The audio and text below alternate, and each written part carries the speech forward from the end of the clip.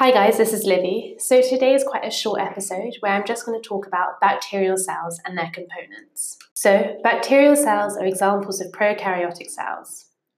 The subcellular structures found inside them include a cell wall and cell membrane. So bacterial cells contain a cell membrane and a cell wall, which provides structure. Plasmids, these are small rings of DNA which are found within the bacterial cells. Flagella, some bacteria have flagella, but not all, and these are whip-like structures which are used for movement.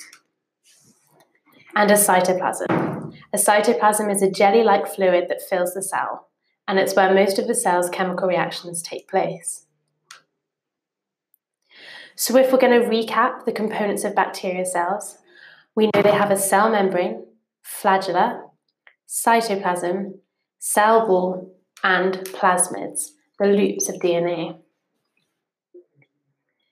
So we know that bacterial cells all have cell membranes and cell walls, and some of their other structures include a cytoplasm, plasmids, the loops of DNA, and a flagella, the whip-like structures which help the cells to move. So bacteria are an example of a prokaryote kind of cell, whereas organisms such as animals and plants are eukaryotes. So that's all we're going to discuss for bacterial cells today. Thank you for listening.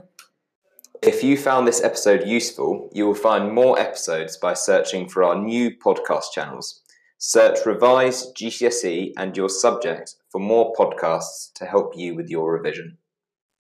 If you found this episode useful and want to learn 2 times faster for free, head over to senecalearning.com or click the link in the bio to revise all your exam subjects for free.